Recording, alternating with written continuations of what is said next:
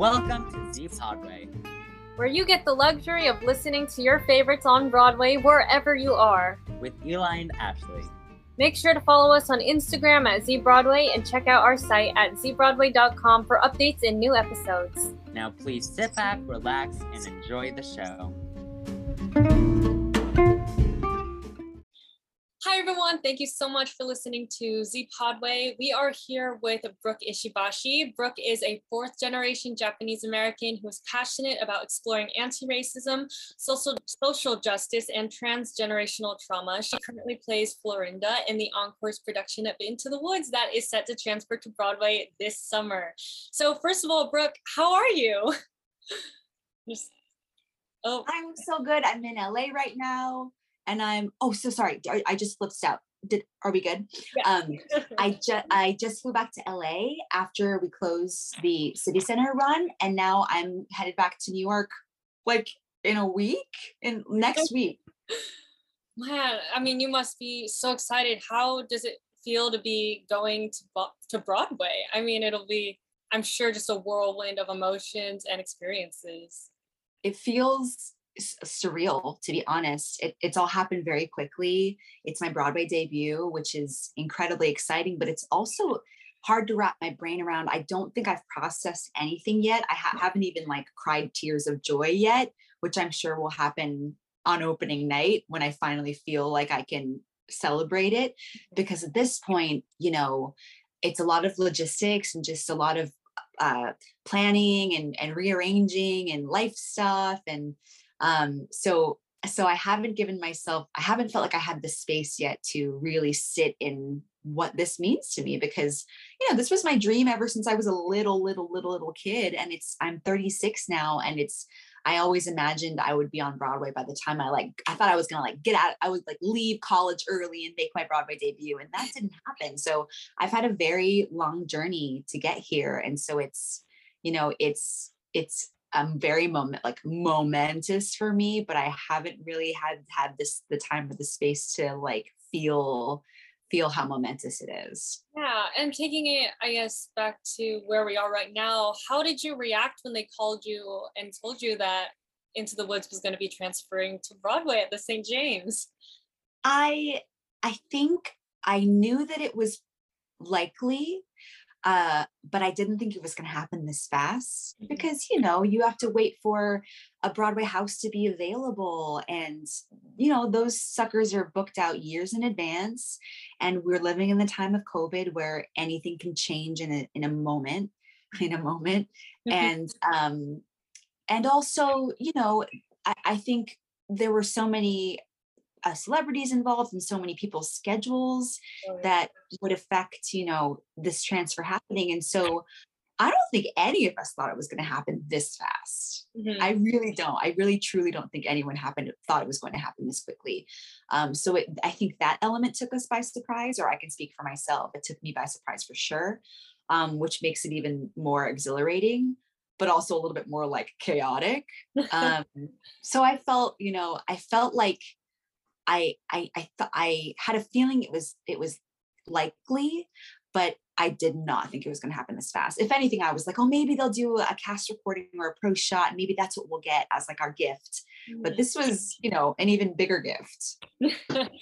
And can you talk a little bit about, your audition process, how this project kind of came to you, and just your experience of, joining such a star-studded, incredible cast? Yeah, so I did an audition, which is very, very new. That doesn't happen very often. I don't really know if I can even count I don't even know if I can name the number of times I've gotten a straight offer ever in my career. And I've been working since I was, in college. So that's new and very, amazing. It's not something that happens very often. I had worked with Lear de Bessonet, our director, over a decade ago. I think it was in 2013, I think. So a little shy of a decade ago. After I graduated from Marymount Manhattan, I did a ton of downtown experimental theater, off Broadway, off Broadway, etc., developing and workshopping and originating, new work, new plays. That was my jam. I was the go-to girl for that kind of stuff. And I met Lear working on a production of Takarazuka by Susan Soonhee Stanton. And we did that show with Club Thumb. And then Lear cast me in, what happened after that? After Takarazuka, Lear cast me in a production of Good Person of Szechuan with Taylor Mack that we did at La Mama, and that was a huge hit. So then we transferred to the public, and it was one of my most favorite, one of the best experiences I've ever had in my entire career to date. I would say top 3. 2 out of the 3 are now Lear projects, including Into the Woods. So, that's how I met Lear. And we stayed in touch over the pandemic when I founded Be an Arts Hero, which we'll talk about later. Lear was an incredible ally and resource for us as a partner in the work we were doing for advocating for arts workers in our organizations during the pandemic. And we just stayed in touch, and they called me to see if I was willing to do a local hire, which meant I had to put myself up and pay for my own lodging and housing, which is a whole other thing we can talk about. And they checked to see if I was available, and I was, and it worked out, and it happened very quickly. It all happened very fast, and it came out of the sky, like it dropped out of the sky. Felt like a huge blessing that I wasn't anticipating at all, and I didn't expect. And it felt like everything around this project has felt really magical and like touched by the spirit of Seed and Sondheim. Yeah, it just seems like everything, is meant to happen as it did. And it's gonna be on Broadway for at least 8 weeks, which is amazing, and hopefully longer. So next, can we just talk about, kind of the beginning of your performing journey, as Brooke Ishibashi, and like, when did you start performing? When did you start singing or like acting or dancing or any of that? Yeah, so it runs in the family. I have a show business family. Going backwards, my father's grandmother, so my paternal great grandmother, was an opera singer in Japan. I'm 4th generation Japanese American, which I think you mentioned. And my mother's mother, so my maternal grandmother, is 96, and she's alive and stronger than ever. She was known as the songbird of Manzanar. Manzanar is the camp in which she was imprisoned during World War II, when 120,000 Japanese Americans were all forcibly removed from their homes, put into prison camps because they looked like the enemy during the war. So in the camps, she was at Manzanar, which is in, ironically, Independence, California. She was the camp singer. So when they were allowed to have things like little like dances and stuff, she was the chanteuse, and so she was like a jazz singer, and that's how she met my grandfather. And so music was always in my family. And then my parents met in the 70s. They both grew up in Southern California. They met in the 70s in my dad's R&B soul funk band. He was the front man, and she auditioned to be the lead singer and the lead female singer, and that's how they met. And then they opened a music store together. They had me and my sisters. Then my dad started a music production company, essentially producing concerts and concert festivals. So, I grew up like a backstage music kid. He would produce acts like Ray Charles and Bonnie Raitt and No Doubt and Sugar Ray and the Wallflowers and, Rock and Roll Hall of Famers like the Temptations and the Shirelles. And so it was a really interesting childhood because we grew up in show business and we grew up in the music industry. So that's how I grew up. And then my sisters and I, there's three of us, Brittany, Brianna, Brooke, and we're all actor, writer, singer, singers, etc.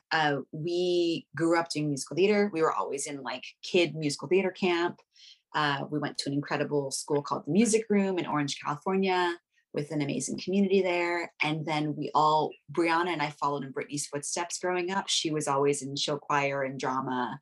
So we all did drama. We all had the same incredible mentors, Roy Diaz and John Wirtz, growing up. And they kind of trained us outside of school and then got us prepared for college auditions and stuff. And then we all went to school to study theater. So Brittany went to UCLA drama, Brianna went to the Hart School of Music at the University of Hartford in Connecticut, and I went to Marymount Manhattan College. And then we all pursued careers in the arts. And, you know, my parents are musicians and performers and artists, so they encouraged us to do that, which is not the usual story, especially for my Asian friends. So we were encouraged to, you know, pursue the lives that we wanted and the careers that we wanted. And and so I spent 11 years at Marymount. Pardon me, I wasn't in school for 11 years. Oh, be a little bit long. Anybody watching at home, don't be in college for 11 years. So I went to Marymount, graduated from there with a BA in theater performance and a minor in musical theater. And then I just spent 11 years in New York City doing theater and like scraping by, making no money, but like, you know, doing the work that I wanted to do and being really creatively fulfilled, workshopping plays and creating new plays, stuff like that, until I moved to LA in 2015. I was cast as the lead in this NBC sitcom, which didn't last. And then I just stayed in LA. Started working on a show called Cambodian Rock Band for a couple of years, which we developed together over the span of 3 to 4 years. Toured that show all around the country, and then pandemic happened. That brings us currently up to date. Yeah, I find that amazing that, you know, your family is so into the arts and the business. For me, my family on my mom's side is very musical in a way, but then my dad's side is like pure doctors, just like everyone's a doctor.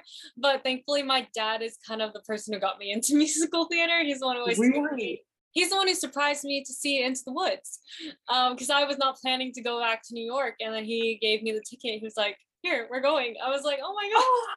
Oh my God, that's such a beautiful gift. Yeah, and so we just had a great time, and I'm so thankful that, you know, my dad is supportive, and my mom, of course. My parents are both very supportive of me trying to, you know, pursue what you are doing. Yeah, absolutely. And what's your heritage, by the way?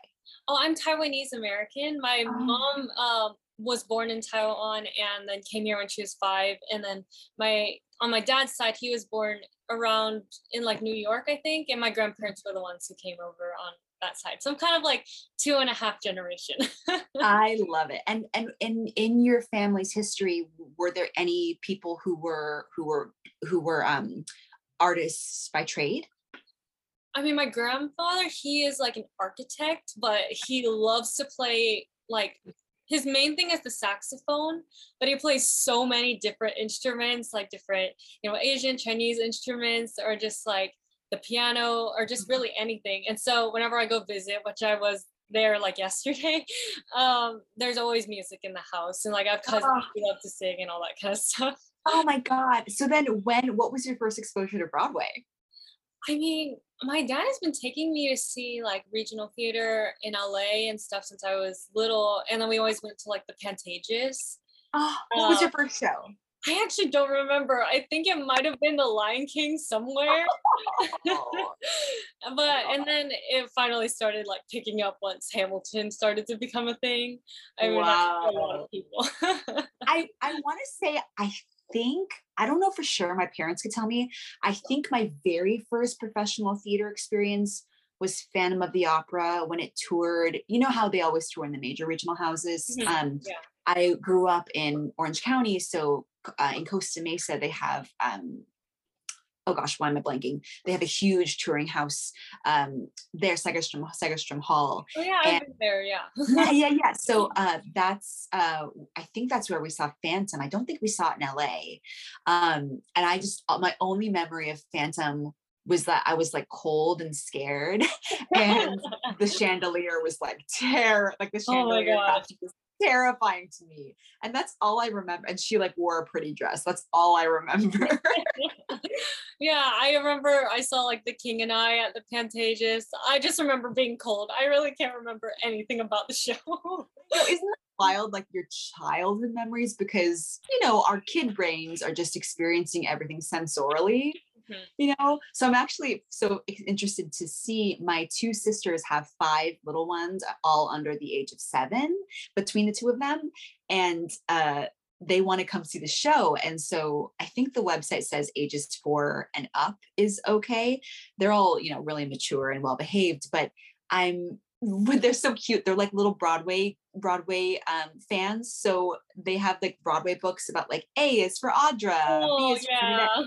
So they know, and my sisters will show them clips. So when Brittany, my oldest sister, told her kids, Kai and Lilia, that I was doing the Auntie Momo, that I was doing Into the Woods, they were like, oh, with Bernadette Peters?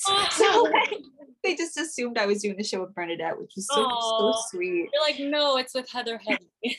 No, Heather Headley. So, you know, I'm excited because I think, you know, hopefully they can all make it to New York to see this during the summer. And it would be their first professional theater experience with their Auntie Momo. And for it to be something as magical as this, oh gosh, it would just be so beautiful. I'm just a little worried about Act 2 for them. Oh yeah, it can be a little bit intense, but I mean, I'm sure they'll just enjoy it and they'll be like, there she is.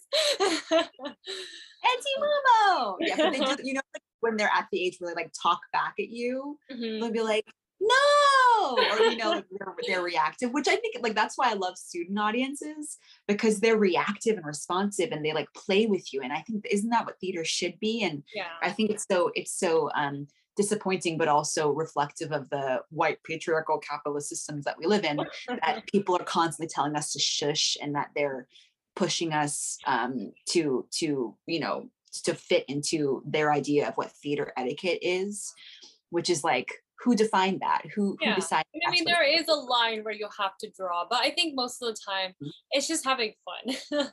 Like with Into the Woods, I remember just laughing so much and like crying too, and just it being a really good theater experience. Yeah. And it just, you know, if anything, it should feel like, if we look back at the root of theater and the history of theater, you know, it was more of, it wasn't necessarily interactive, but it was engaging with the community. It was involving all of the people who were sharing this space together. So I do love, and that's the beauty of Lear's work as well, is that she's so community focused, and that's what all of her work is based in. So the idea that you're showing people in the audience like the fabric of the humanity that, you know, that basically weaves us all together, and it reminds people of their own humanity because you're literally seeing it all around. You're getting folded into it. So yeah, that I just think it's so neat. And so next, I wanted to ask you, what is it like learning such a complicated show in such a short amount of time? I mean, I know you guys are going to have more rehearsals to put in new cast members and like really get used to the material, but watching it, I was like, how do you remember it all that fast? I think, oh yeah, I did audition like in January. I didn't get it, but for Into the Woods in the community, I think I auditioned for like Cinderella, and I was supposed to learn On the Steps of the Palace, and it took me like a full week to learn the lyrics. I was like, this is too much. And then seeing you guys do it in like 10 days, it's like, these people are amazing superheroes. Well, we did our best, and not in any way to underplay the talents or the skills of the people involved, but we were struggling. It was a constant struggle. The 10-day rehearsal process was chaotic. It was stressful. Everyone was, I mean, this is funny. I'll send you later. There's this interview we did. We did a virtual benefit with Seth Rudetsky and James Wesley. Yeah, I've been meaning to watch that. Yeah. Sarah and Gavin talk about it specifically, about how everybody was just constantly going down. I can't speak for everyone, but most of us were having shame spirals and breakdowns every day and panic attacks because, and seriously, and I make light of it, but it was actually that intense. Yeah. Because the pressure was on. It was such a very abbreviated rehearsal period. So many eyeballs were on this production, and we had to deliver, and not just deliver a show. We had to deliver a Sondheim show with Sondheim lyrics and Sondheim music, which is so nuanced and technical and complicated and challenging vocally and musically. And these people are all like first-rate musicians and vocalists and actors. So there's that, but also doing what is, you know, basically a staged concert production, but knowing the expectation was that audiences come and they see these shows and people are almost entirely off book, if not entirely off book. And there's stage, there's choreography, and there's full costuming and lights and sets and sound. So it's not, it's a concert, but it's not a concert. And so we were feeling the heat. So it was incredibly stressful. But the beautiful thing about it, Ashley, is that there wasn't a single diva in the bunch, and there was no ego. And in such a tense situation, tempers are bound to flare up and egos are bound to come to the surface. And not once, which was miraculous. It always happens, at least with one person or in one moment. It never happened from what I saw. Everyone was so grateful to be there. Everyone was so happy to be working. Everyone was, I mean, honestly, everyone was just happy to be alive in this moment after everything we've survived in the last couple of years, to be creating something like this together, to be doing it with such an amazing group of people, to share it with audiences in New York City after the shutdown, and to celebrate Stephen Sondheim after he's just recently passed away. So I think that had a lot to do with it, that we were all so stressed out and so under so much pressure, but there was a lot of joy behind it because we were all incredibly grateful.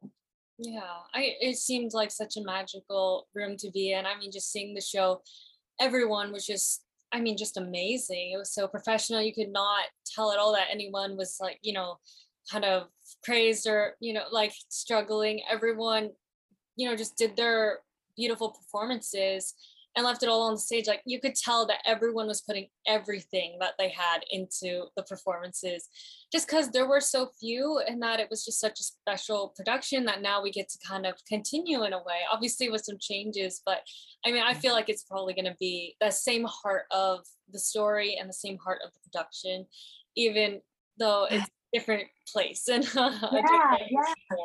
and that's the hope, right? Is that you keep it with a direct transfer. They basically just take it, they plop it down somewhere else and try to keep everything intact. The hope is that it retains that magic, but I think the magic has to do with that genuine sense of gratitude and heart that everyone brought to it. And that's what I think made it so special. And I really I trust Lear. I trust her vision. I trust that she knows how to pick humans who have that kind of integrity in the work they do and how they live their lives as human beings. You know, so I think we also had the spirit of, well, we got to make it count, because we've all been pent up in our homes for the last couple of years. And so many people I know don't have the opportunity or the luck to be involved in a situation, to be working at all, but also to have your health and to also be working on a show like this. So everyone just knew that we had to make this count for ourselves, but also on behalf of the people who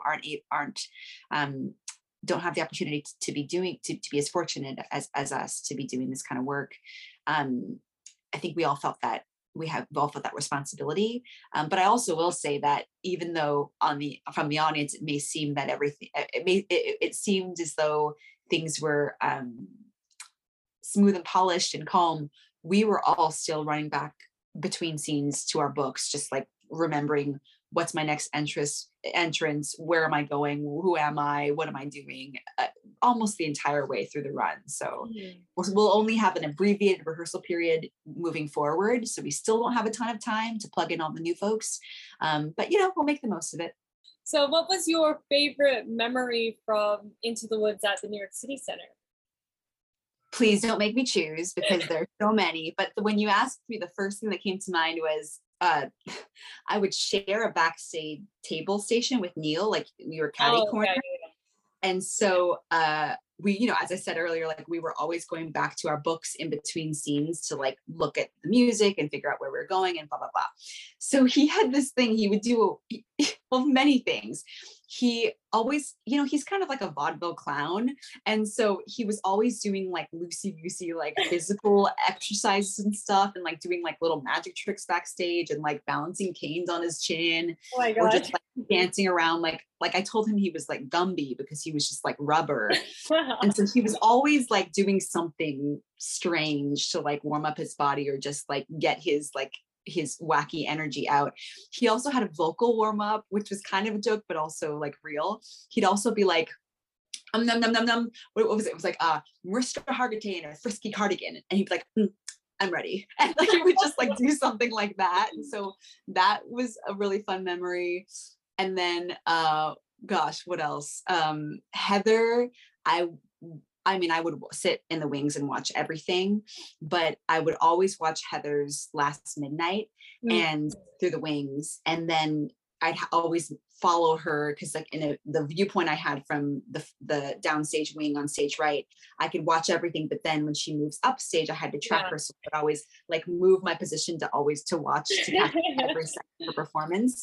And then the most amazing thing is like at the end of of Last Midnight, the lights go down and then she exits off stage right. So I could just watch her coming off stage and just watching a powerhouse like Heather, who's such an incredible human, but also just the most amazing performer and vocalist and spirit, watching her finish a number like that and then come off stage and watching her kind of recalibrate and the energy that was just like emanating off of her is something I'll just never get that image out of my brain. And I like snuck little videos too. So, you know, it'll always be like the musical theater fan in me will always like hold on to those memories. I would watch the monitors backstage, which were like really high def video screens. Oh, yeah.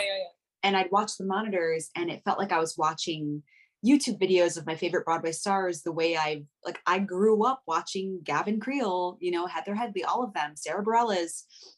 I grew up watching all of them on YouTube. And so that's like my association with these people as performers. So I'd watch the screen and it felt like I was just like younger Brooke watching my idols. And then I would look over my shoulder and they would be right there, like paces away on stage. Yeah. And it was, and I would like look at the screen and then look at the wing and then look at the screen and look at the wing and be like, what is my life?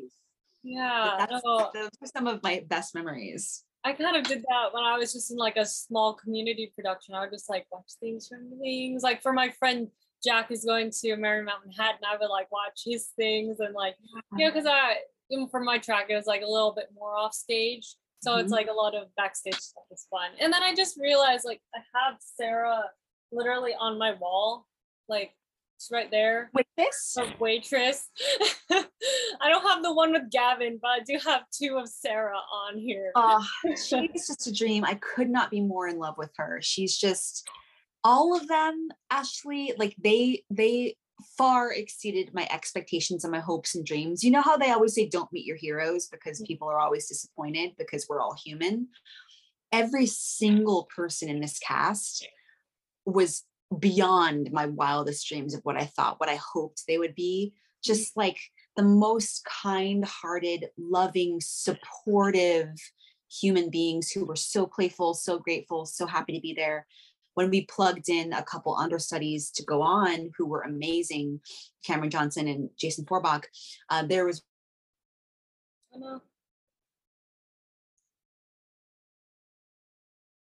rehearsal where Neil, we were done with the rehearsal and everyone. For a second, sorry.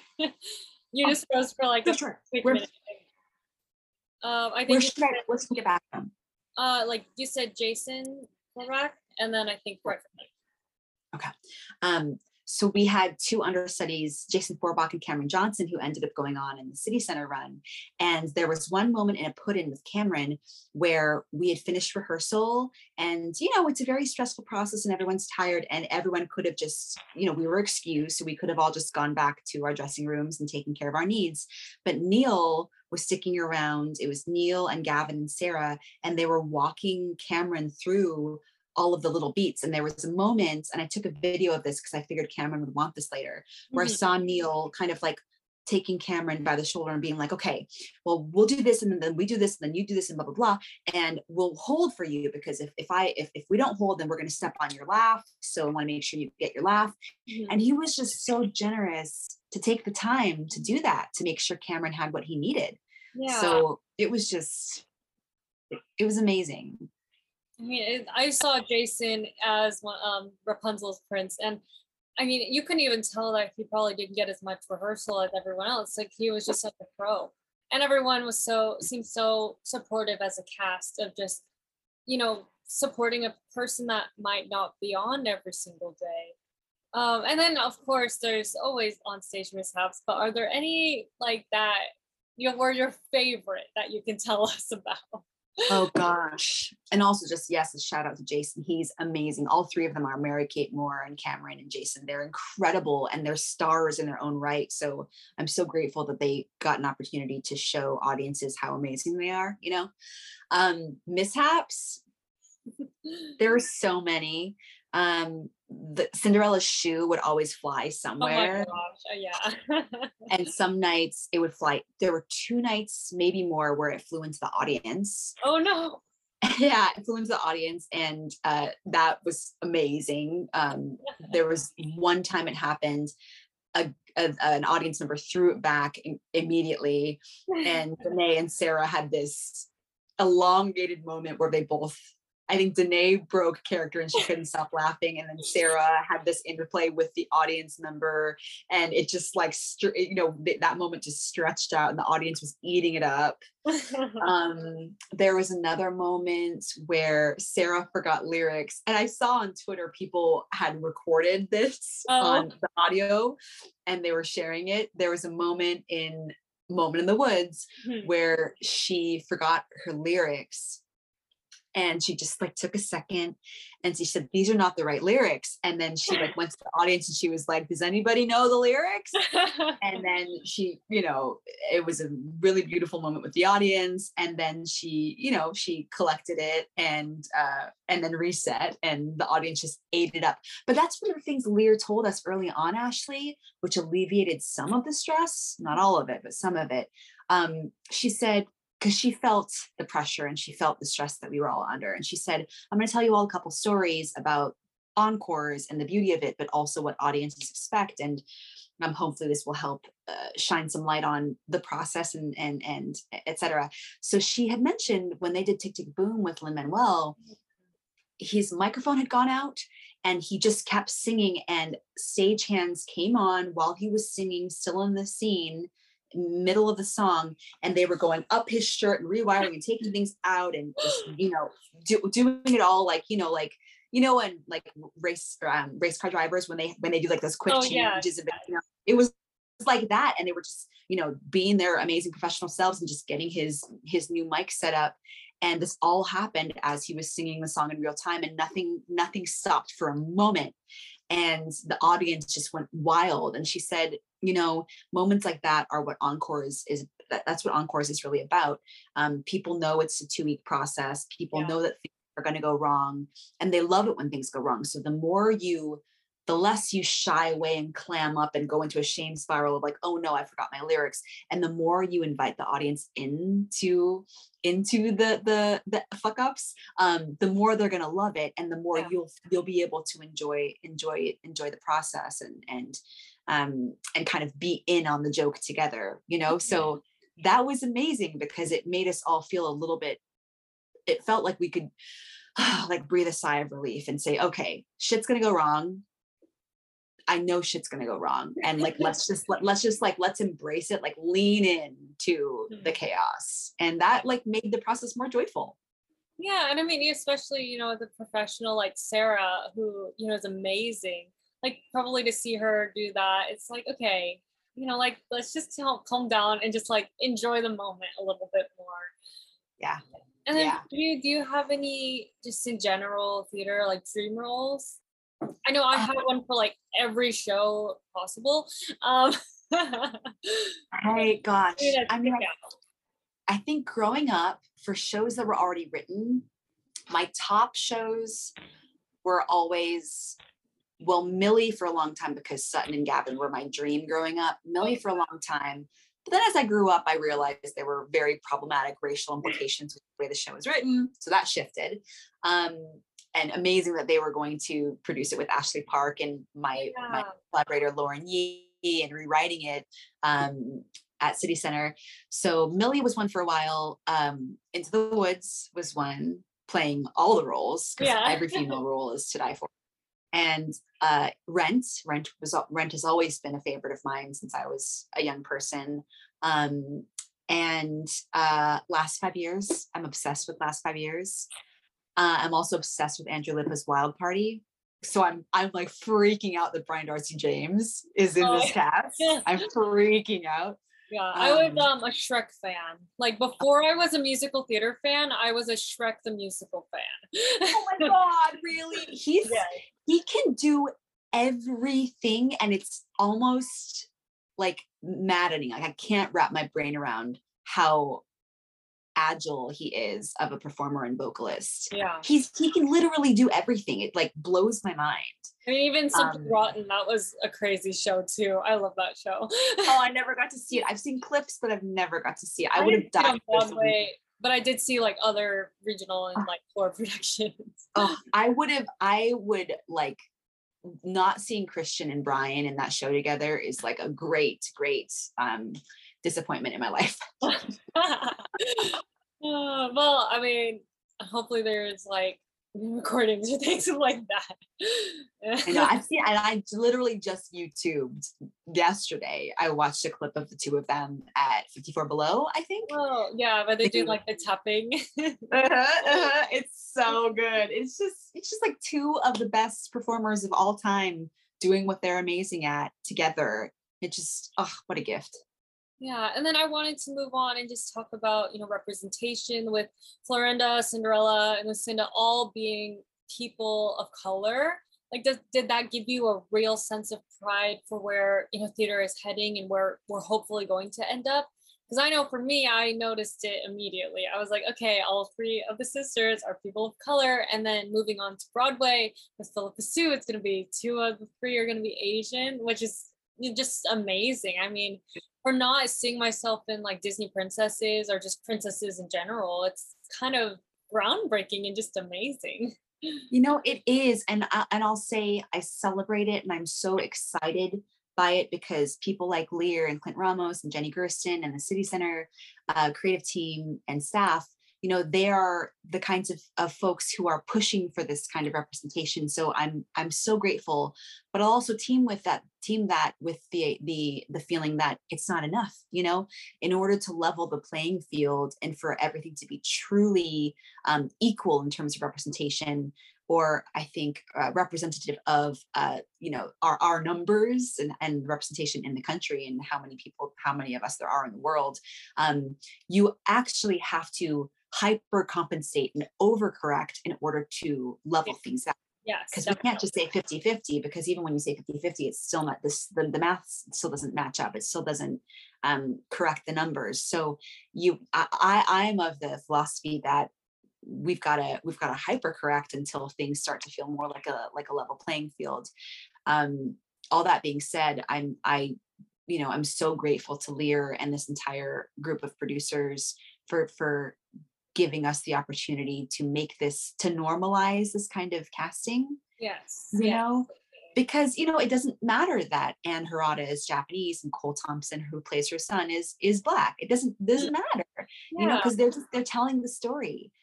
And that's something that Joanna Gleason said. She was our surprise guest in the Stars in the House benefit. Oh. And she was the original Baker's wife. She's amazing. She's a legend. And she said, she made her students take an oath, take a vow every time she would teach a class. And she said, I don't want to butcher this, but she said something like, I don't make any promises for my voice, but I do promise to tell the story until the story is told. Mm-hmm. And that's something that I think I will always carry with me, is that, you can't ever make promises for your, the condition of your voice, or where you might be on a certain day after 8 shows in a week, but you can promise to be committed to maintain the integrity of telling the story. And that's all you can really expect of yourself as a performer, because so many other conditions may interfere with your ability to sing a perfect show. Yeah. So I will always hold that with me. But the representation, Ashley, it's just, I'm so pleased with it. I'm so pleased to see Josh Henry joining the cast. Yeah, I'm so excited for him. He's amazing. And pardon me, Joshua. I know he, and then we have a couple other people who are joining the cast, which haven't been announced yet, that I'm really excited about. So it's really wonderful. But I do want this, I think we still have a long way to go. Yes, no, that's exactly what I'm trying to kind of talk about is like, we're getting there, but it's not there yet. It's like, Yeah. we can celebrate it, but we have to do the work to make sure that, that's what it's going to be normalized in the future. So I know for me, when I was auditioning for the community production of Into the Woods, and then, I didn't get it because I think they wanted like older people and they thought it was older, but I'm way younger. But at first I was like, okay, are they going to see me as a princess? Or even like, getting a call back for like Rapunzel and Cinderella, like, are they going to see me as these characters? Like, is that in this theater's, focus or anything like that? And then finally, now seeing Philippa Sue playing Cinderella, and originally Ashley Park was going to be Cinderella. And then Danae, like, I am obsessed with like each of these women, especially like Ashley Park. I saw her in Mean Girls and I was at first so excited. And then I was like, oh my gosh, Danae is like so gorgeous and her voice is just amazing. And then with Philippa Sue, it's like, she's Philippa Sue. Like, what else can you say? And it's just, it gives, kids like me just kind of that identification of like, okay, I might have doubts about where I am right now and the situation that I'm in, where there's not as many opportunities as when you're in, when you're older and have more time to like, not more time, but like just the resources to pursue different projects, just really anywhere. It's like, yeah, you can do that. You might have doubts, but I mean, it's there. People just need, it's just the right people that you really need to find, I guess. I think so. And I think also being really conscientious and relentless with the kind of storytelling that we should demand for ourselves, because I don't want white people telling stories about Asian people. I don't want them to be the creative teams and the producers behind Asian stories. And so that's why I do think we do still have a long way to go. I can celebrate that they're, remaking certain properties that have to do with Asian material and Asian stories. But if they're told and led by white creatives, it doesn't feel like that's the right path forward for me. And also, while we're on the topic, I do want to say, while we made strides with, representing Black performers and Asian performers in our Into the Woods, we don't have anyone in our cast that I know of who has a disability or anyone from the trans community. Yeah. So I do think that, we don't have anyone from the Native Indigenous community. I don't know for sure if anyone identifies from the Latinx or Latino community with the last cast and with this upcoming cast. So, there's still we're not representing everybody, but I think we're trying. And what I appreciate is when people put the money and the resources behind making that happen. And just the effort. I mean, you can really tell with the City Center production that, like Lear is really trying to promote that. And it's really beautiful when you get to see it all come together and just really highlighting all these people of color, like Danae or you and the other stepsister and like everybody else and Jack and Harada, obviously. Yeah. And just like seeing that there is steps being taken. We're not up the stair, like in a way up the stairs yet. Yeah, absolutely. And my one step at a time. Yeah, exactly. And my stepsister Tanika Renee Gibson is amazing. And she, she's a star in her own right. She's on the HBO Lakers show playing Debbie Allen. She was, was in Ain't Too Proud. Like she's incredible and she's a star in her own right, So I feel very lucky to be in this. I remember watching like the rehearsal videos and like you and Tanika are so funny, just like being in character, pretending to like be blind and all that kind of stuff. I was just like bursting out laughing. I was like, that is like, just being in character and committing. She's my girl. I love her so much. And you know what too, while we're on the topic, which I just feel like is interesting to note, I had real issues about is the storytelling about becoming blind, is that offensive? When we talk about dwarfism and dwarfs, is that offensive? I have a friend who has dwarfism and I know people who are blind or are visually impaired, and I really struggled with that, Ashley, because I didn't know how to tell the story in a way that didn't poke fun at the at the condition or the disability. You know what I mean? So that's something that I'm still exploring, and I'm still open to having that conversation, because I don't want to be the person, touting, touting representation, and the person who then turns around and makes fun of it. Yeah, that's true. But yeah, I think it's a great point to make about, representing people with disabilities. I think from my perspective of watching it, the way that you and Tanika like portrayed it as was like the circumstantial, like the circumstance was the thing that made it, but like, gets the laugh. But then like, you're not trying to like actively, Sure. make fun of the blind, hard of, like visually impaired community, where it's like, you have to kind of give and take. Like you can't please everybody, but if you're gonna, do something, at least do it in a respectful way. And I think you guys did that like gracefully. And I mean, it was great. It was, entertaining to watch you guys just stay in character and like just with the glasses. And it reminded me of that moment in Shrek where there's like the 3 blind mice. Yeah. I mean, Brian is like obviously coming into the cast, so that'll be kind of funny in a way. Yeah. And then like next, just being an Asian American performer, what is your advice for young performers who are wanting to get into this industry where they feel like they don't belong? Advice for performers going into an industry where they feel like they don't belong. I would say, well, somewhat, a showrunner who cast me in my first TV show ever, DJ Nash, told me to always maintain your North Star, to know what your North Star is, because as long as you maintain that integrity and you have something leading you home and you don't stray from it, you'll be okay. Because a lot of shit happens in the industry. You have to deal with a lot of unfortunate circumstances, but as long as you can maintain your own sense of integrity and your own North Star, you'll stay pretty healthy. So for him, it was his wife and his kids. That was what mattered to him. It was what anchored him. So I would say, as you evolve and start working and start figuring out what you want to do, to really know what your own values are, like to really start, like, ask yourself, like, what matters to me? What kind of stories do I want to tell? What kind of performer, artist, arts worker do I want to be? How do I want to exist in the world as that person? And how do I want to impact people?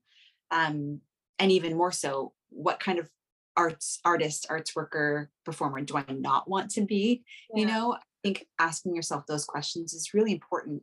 And beyond that, we can talk about labor issues with the work I do with Be an Arts Hero, but to really know your worth, to know your value, to know that the work you do as an arts worker is tied to an intrinsic and really weighty economic value, because we often get dismissed. Most of the time we do get dismissed because our lawmakers, employers, they think of, the arts as something that's, it's in a way.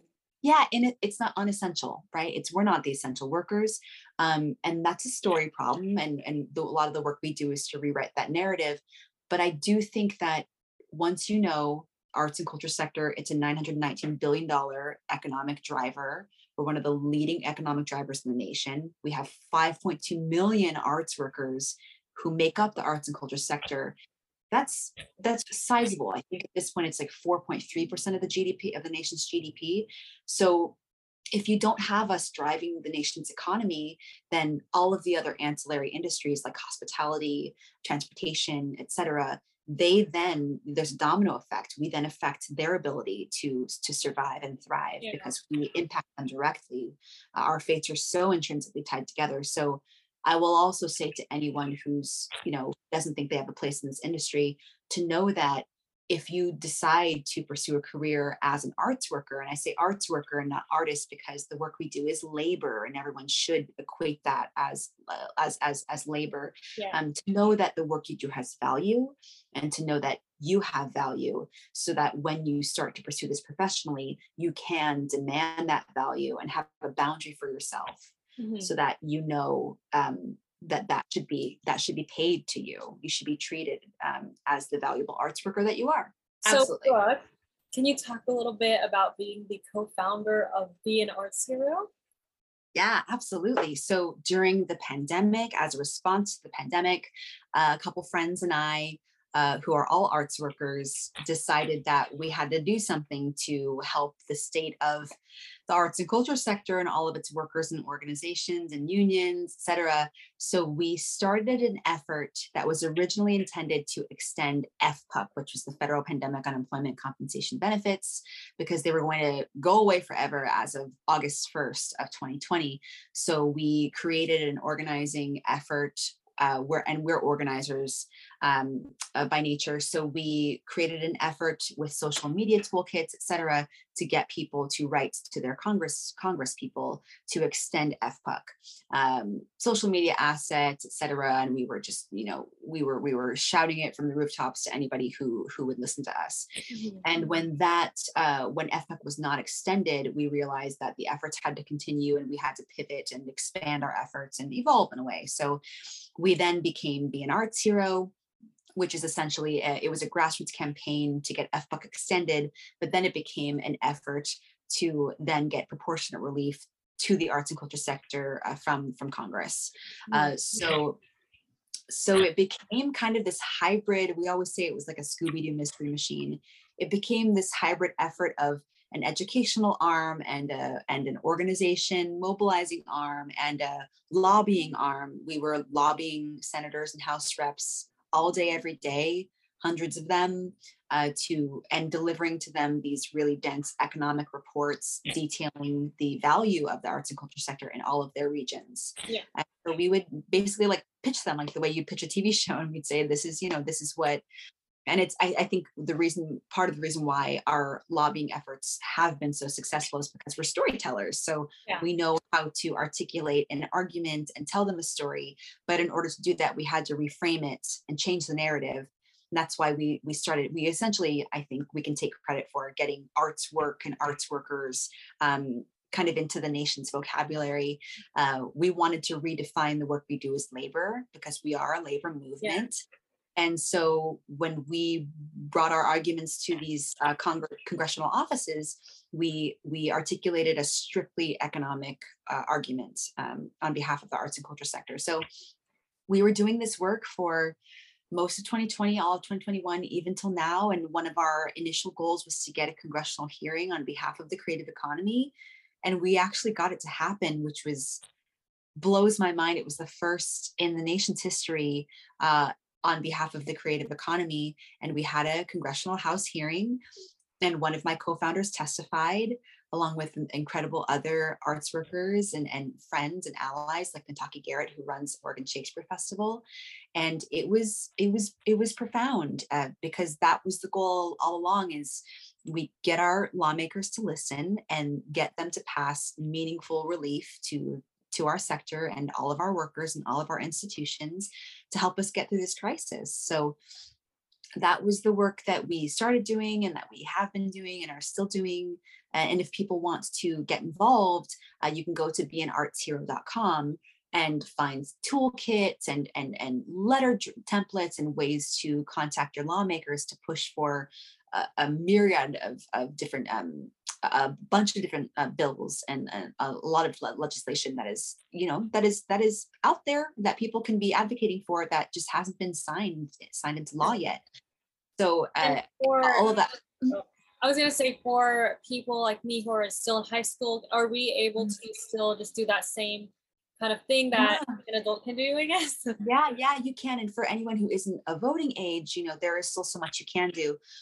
We did a campaign for young people. It was called Arts Are My Superpower. And it was for like grade school children to write to the lawmakers and say, this is why the arts are important to me. And this is why we need your help to give us a future that we can participate in, because if the arts and culture sector, completely becomes a black hole, then there's no future for our young people of America to become arts workers, to contribute to the creative economy as ticket buyers, as patrons, et cetera. And that's a devastating loss economically. And that's what matters the most to our lawmakers, is that's a loss economically. So yes, you can get involved, and it's as simple as tweeting a tweet tagging your lawmakers, writing a letter, calling them, and advocating for specific wants and needs. So there are many ways you can get involved, even if you're not a voting age yet.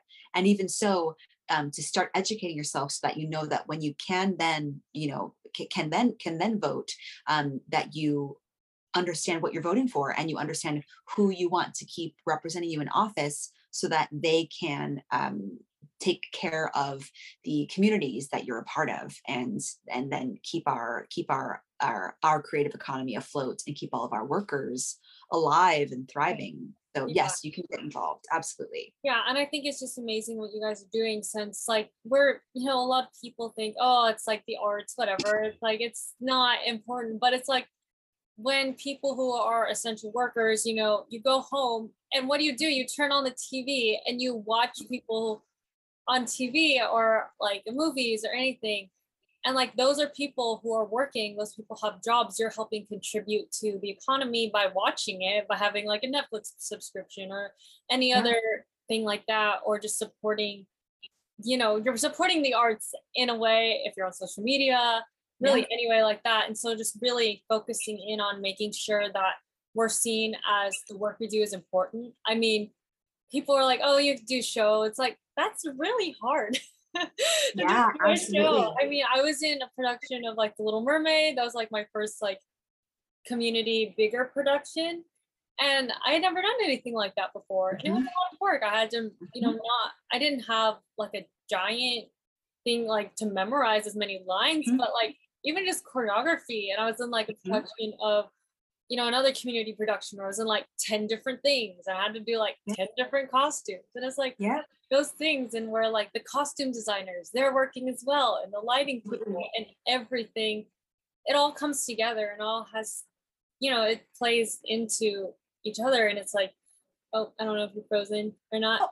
Oh, okay. I was making sure, but just making sure like that we're all appreciated. And I think what you guys are doing is just amazing. And I want to keep, supporting you guys and contributing and making sure that there is a future for the arts, even though, that's not been the focus in the past 2 years as much, since we're, focusing on the medical heroes and all that kind of stuff, which my dad is a doctor. So I know exactly what that feels like.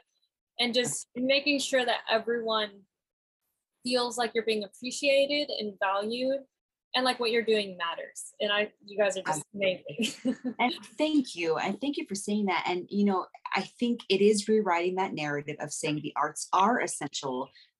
If you just look at the numbers, if you just look at how we drive the economy of America, and I'll specifically talk about Broadway, Ashley. If you think about the reason why people go to New York City, it's a tourism-driven city.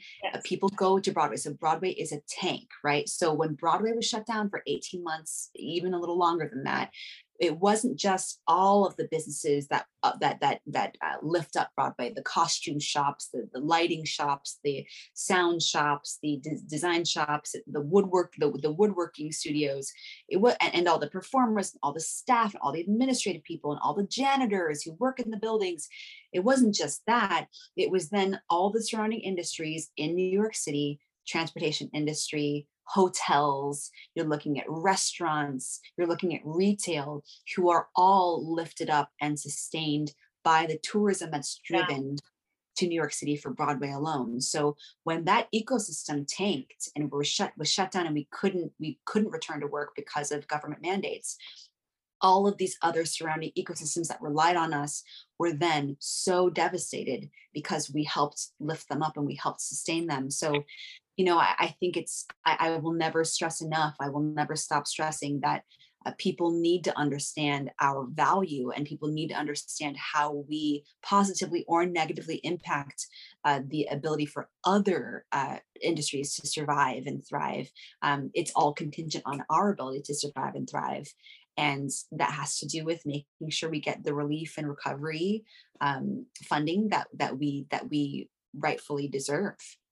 Yeah, I know for me, like if Broadway wasn't in New York, like I wouldn't have really a purpose to go to New York. Like I'll talk to other people, like, what do you do if you're not seeing shows besides, like going to school or like doing things like that. Like, what can you do? Like, it's such a driving force of New York, and really what makes it New York. Because like even with LA, there is a lot of theater there as well, where people go to see Hamilton or things like that, where it's like that drives a lot of traffic to specifically Hollywood, and like that, all the shops around there and all the stores.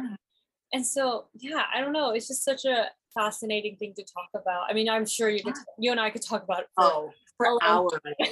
I know. And also while you were on that note, Ashley, to know that it is even beyond, because I think we think of arts and culture and we think of performing arts, which is not to negate the work that we all do, but to expand it and then realize a part of the creative economy is also fashion, museums, libraries, publishing, broadcasting, bookstores, so much of the creative economy is not just the performing arts, and we get so zeroed in on performing arts alone, but look at these other industries that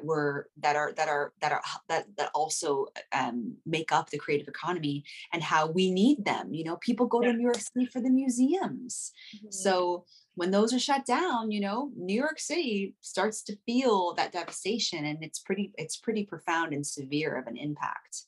So thank you for giving me space to talk about it. Oh my gosh, of course. And again, just thank you so much for doing this podcast. I've had so much fun. Thank you to everyone, who will listen, for listening to Z Broadway. We love Brooke so much. And we're just so happy that we got to talk to you before you go into your whirlwind of rehearsals and opening a new show.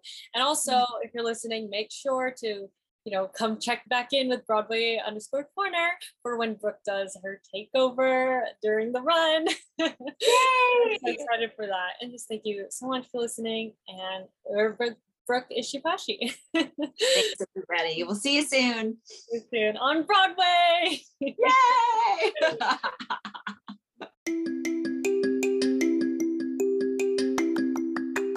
Hey, thanks so much for listening to Z Podway.